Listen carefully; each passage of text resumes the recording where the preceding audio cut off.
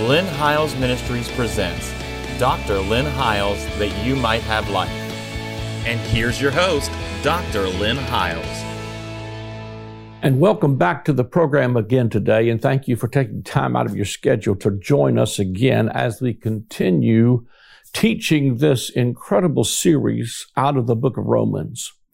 If you've been following us the last several weeks, we've been talking about the 7th chapter of the book of Romans. And I just want to review just a little bit as we launch into chapter 8. I know I did cover this some last week, but it's impossible not to connect these two chapters because they are so interlinked.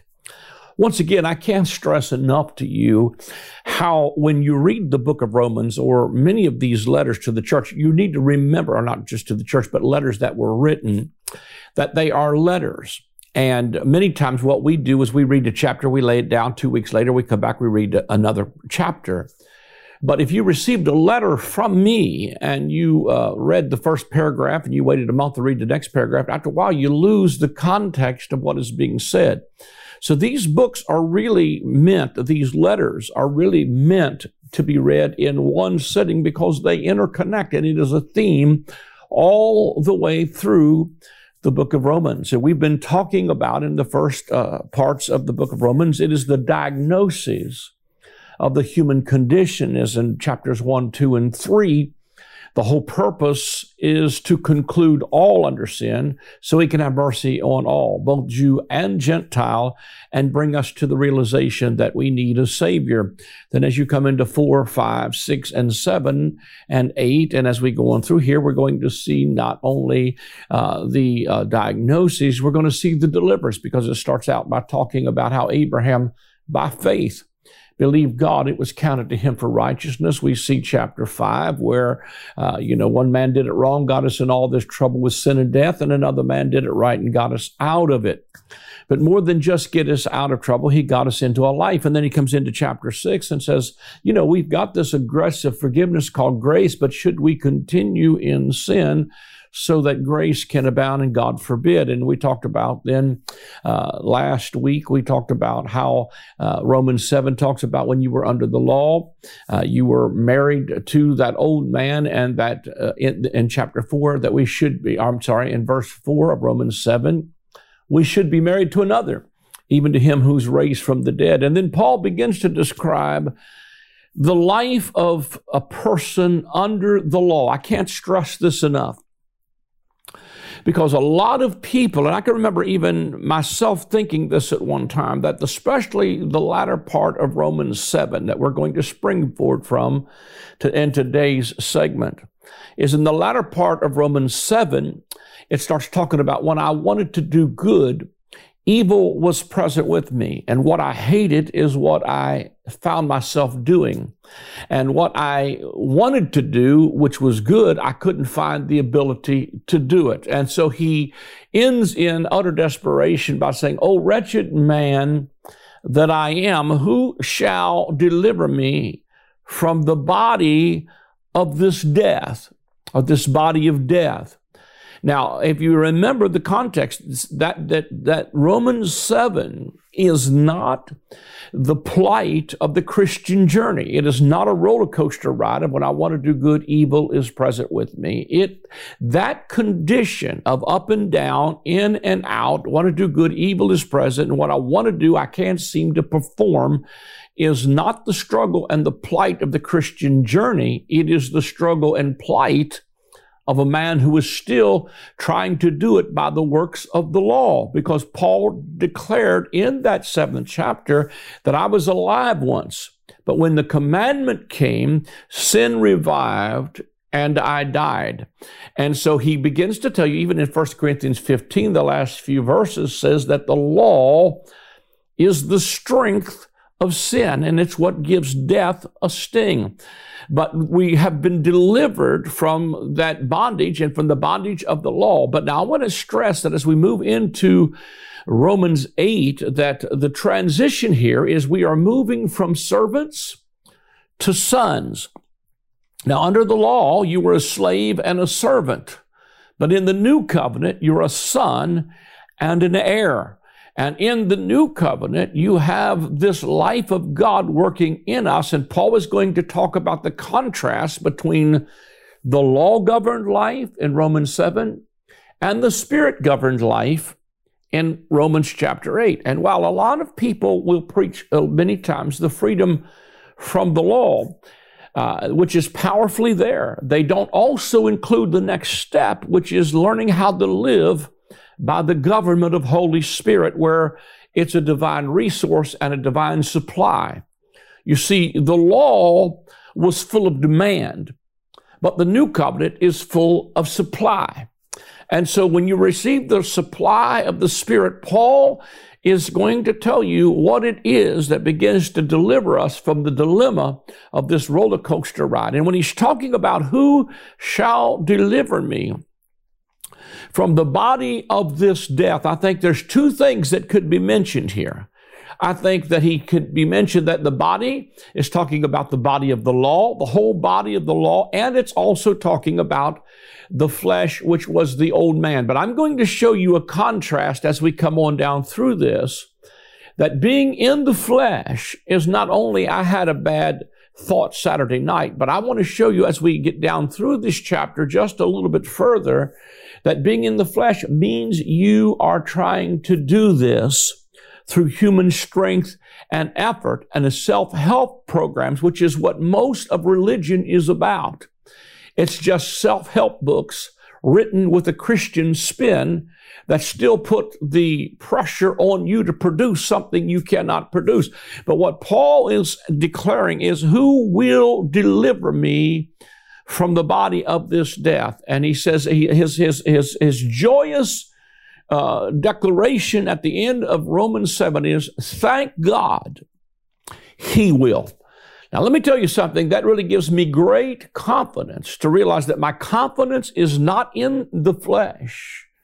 My confidence is in his ability to produce it. And I can't help but think about even where Paul would say, you know, I believe it is in Philippians 3, if anybody has any right to have confidence in the flesh, I the more. Born of the tribe of Benjamin, circumcised the 8th day, the stock of Israel, a Pharisee of the Pharisees, and as touching the law, I was blameless. Paul called that his showing in the flesh, because what he's showing is that what he was able to produce through human strength really ended up making a religious Pharisee out of him that would have to ultimately declare that he would say that I count all of that as dung, that I might win Christ and be found in him, not having my own righteousness, which is a product of the law, but a righteousness which is through the faith of Jesus Christ. Now, let me just again springboard from that, as we have already reviewed just a bit there, Romans 7. If you haven't seen them, go back and watch them on our YouTube channel or listen to the audio portions on the podcast. But Romans 8 verse 1 says, and I'm reading this from the Message Bible because it kind of gets clear. I'm going to read several translations on some things. It said, with the arrival of Jesus, now remember, he's springboarding from Romans 7. Who will deliver me from the body of this death? I thank God that he will. And so it says, with the arrival of Jesus, the Messiah, that fateful dilemma is resolved. What is the fateful dilemma? It's the dilemma that when I want to do good, evil is present with me. And what I want to do, I don't seem to be able to perform. And it's this roller coaster ride of up and down. And then when the commandment comes, sin revives, I died. And it leaves me in this feeling of, oh, wretched man that I am. See, what I think is, even as you, and I'm not teaching Galatians right now, but we may come to that in a few weeks. We might teach that next, who knows. But, you know, when he tells them in Galatians 3, he said the law is not of faith. It doesn't take faith. See, the law shuts up faith. But when we begin to realize that when we believe and trust him to do it, then our confidence is not in the flesh, as Paul talked about his deliverance from that in Philippians. If you want to have confidence in the flesh, he said, I'm more. In other words, if you want to show your religious credentials, look at my religious credentials. As touching the law, I was blameless. Paul calls that his show in the flesh. And we're going to deal with that a little bit more as we get down through here. But he's talking again here about the fateful dilemma of the roller coaster ride of up and down, in and out Christianity. And once again, what I began to see was the more that I sat under legalism, the more I sat under law preaching, the more it shut up my faith, as I just shared with you a few moments ago. I got to the place where, and this is a struggle with a lot of people, they don't even believe they're saved. And because we get so many do's and don'ts involved, and that our salvation is predicated on the basis of, did I cross every T, dot every I? Did I keep all of the rules? And then we got this he loves me not mentality. And I hope I die on he loves me, or if I mess up one time, then I've lost my salvation. I can remember living in that horrible dilemma. And finally coming to the place where I thought, I don't even know if I'm saved anymore, because every time I would go to church, it was need-based, man-centered, how I was always lost, and the whole goal was to get us in the altar, to repent constantly over and over and over for the same things. And I'm not against repentance. I'm just saying that what they did was they talked me out of my salvation and preached rules until it shut up faith. I didn't believe I was saved anymore. And then I got to this point where I thought, well, you know what? If I'm lost, then at least I just finally got to the place, I can't live this. And that is so many times the story you will hear from people who've been raised under these religious ideas is, I would come to church, but I can't live it. To which I reply, welcome to the club. None of us can. That's why we need his life and not ours. See, he didn't just give his life for me. He gave his life to me. And if I've got any sense at all, I will let him live his life through me, so that when Christ, who is my life, he's not a part of my life, he is my life, shall appear, then shall we also appear with him in glory. So I'm not talking about living an ungodly life. I'm talking about what gives us the ability to live this life, and what solves this fateful dilemma as Romans 8 begins to talk about Messiah. Then we begin to live a life governed by Holy Spirit. Now let me read again. With the arrival of Jesus the Messiah, that fateful dilemma is resolved. Those who enter into Christ being here for us no longer have to live under a continuous low-lying black cloud.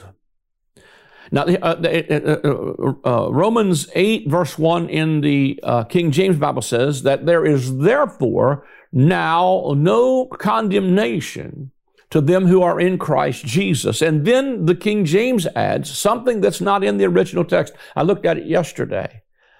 It says, for those who walk not after the flesh, but after the Spirit. That's not in the original language. It simply reads, there is therefore now no condemnation to them who are in Christ Jesus. Now, let me say, as we go on down through this, he's going to talk about walking in the Spirit, but he does not leave a clause there that kind of wants to throw you off. Yeah, but if you walk in the Spirit. No, he's saying there is no condemnation. Now, that doesn't mean that there's not things that we do that are wrong. It means that he's not passing a sentence against us. When I think about condemnation and being condemned, I'm not talking about the Holy Spirit dealing with our lives to get us to change. I'm talking about there is no passing of sentence of doom and death, and the sentence of death that comes through the law. Because when the law is no longer in operation, you cannot condemn me on the basis of an antiquated law. And the fact that we're not stoning people to death for things like adultery and for things like, for lying and so forth, or not keeping the Sabbath or whatever, tells me that there's no sentence that's being executed. Now, does that mean those things are okay? No, that's not what I'm saying. I'm telling you that what he's saying is that he does not pass a sentence against us that we are beyond his remedy or hope. Let me put it like this. Here's how I like to think about condemnation. Back a few years ago, there was a big flood in West Virginia, in southern West Virginia. Many houses were flooded, and there was mud in the houses, and mold began to reek throughout the house. And the health department would go to some of those houses, and it would post on this house do not enter danger. This property is condemned. That means if the property is condemned, it is uninhabitable. It's condemned property. It cannot be inhabited. Here's what I hear through that. Just because you've had some problems in your life does not mean you are uninhabitable. It means that you need to let somebody move into this house that is not condemned. And that one who needs to live in this house is Jesus himself and the Holy Spirit living and abiding inside of us. Because what's happening is we pass a sentence on people for their behavior rather than give them the Jesus that can lift them up and change their behavior. And I think last week we might have talked about God's new creation. I think at least before that, probably Romans 6, we talked about God's new creation project. Because sin and God dealing with sin is not so we can get from here to there, but so we can get what's happening there to operate here. It's to get the kingdom of God and the government of heaven and the resources of heaven and the responses and the joy and the peace and the righteousness and the justice of heaven to live in our lives right now. See, we have made the gospel about a ticket to heaven, and I can't tell you, let me just, I share a story a few years back, many years ago now, probably 10 years or better. I was doing a conference in Oklahoma City, and there was a dear saint that we knew that was in the hospital, and she was on her deathbed. And we went to visit with her before she passed, and she said to me in the hospital, she said, Brother Howell, she said, pray for me that in my final moments, I don't foul up and have an evil thought and miss heaven. And I'm thinking to myself, this was a lady that was faithful to the house of God. She came Sunday, Wednesday, she was there.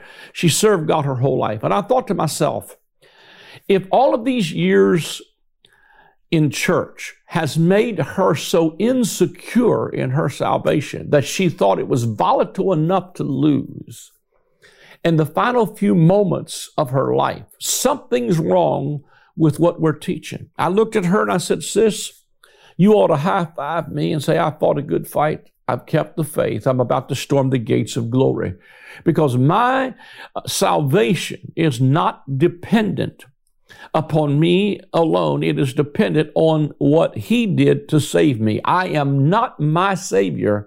Jesus is my Savior, and He is still saving me.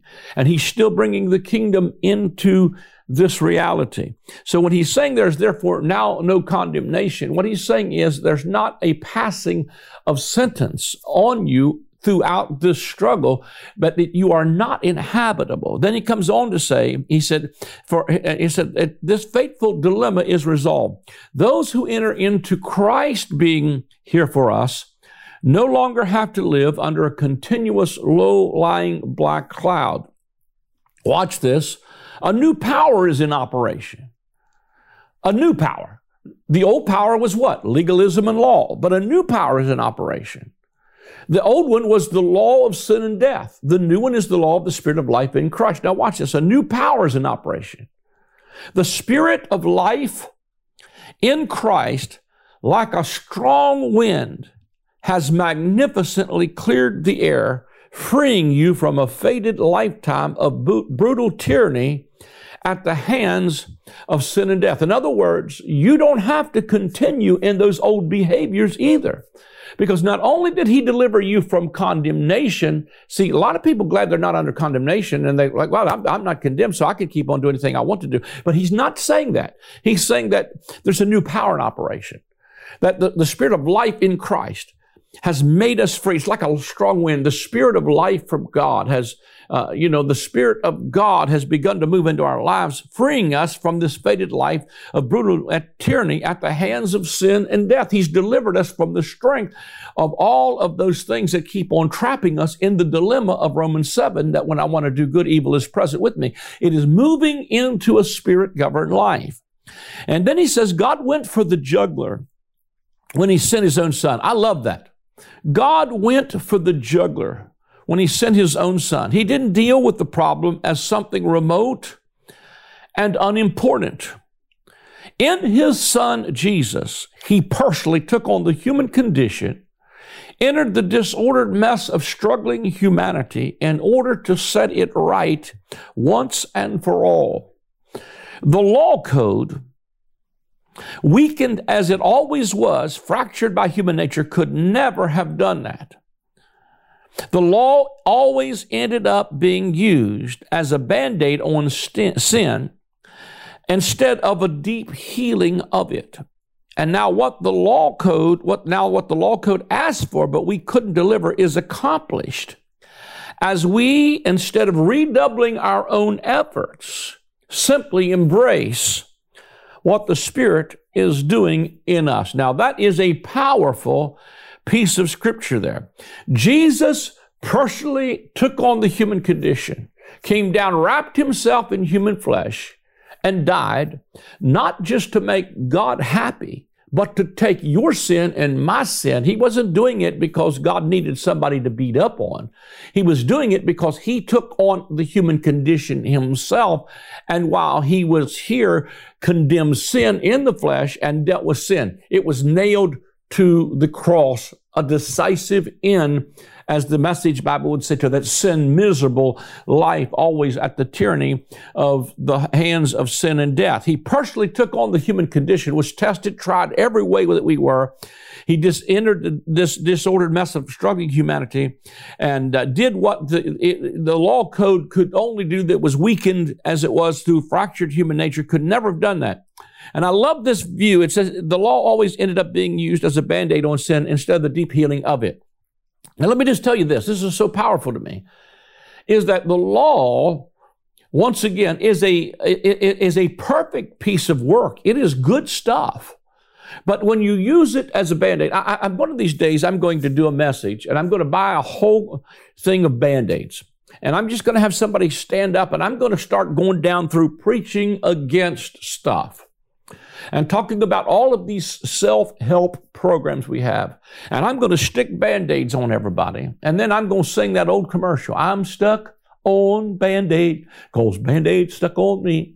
And then I'm going to start ripping those Band-Aids off, because sometimes that's what our ministry has been a Band-Aid ripping ministry, because it may hurt at first to begin to remove those Band-Aids, but to just easy peel it and easy peel it and easy peel it takes a lot of pain. And one of the biggest pain that the Christian world is going through right now is the transition from realizing that the law is a Band-Aid on sin and not the deep healing of it. Now, let me just say this to you.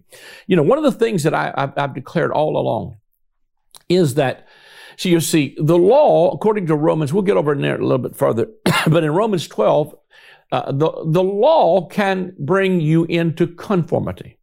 Law will make people bring behavior changes.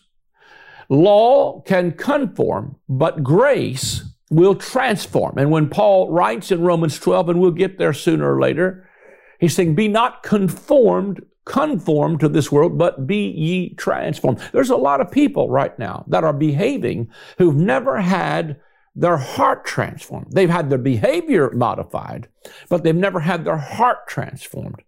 One of the things that I saw as I was teaching the series back some time ago on Joshua and the book of Jericho is that there was a generation that came out of Egypt, and they weren't circumcised. Now, I understand in the new covenant, we're not dealing with circumcision in the natural, but the Lord began to show me a parallel that there's especially since the message of grace has been taught now for some years, there's a generation who have come out of bondage, they've come out of legalism, they've come out of the servitude of slave system, of Egyptian bondage, of religion, if I can say it like that.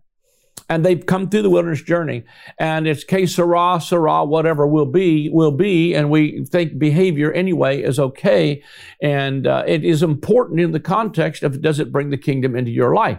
But there's a generation that's never had the circumcision. When I started seeing that, I'm not thinking about not circumcision in the natural, but their hearts have never really been circumcised.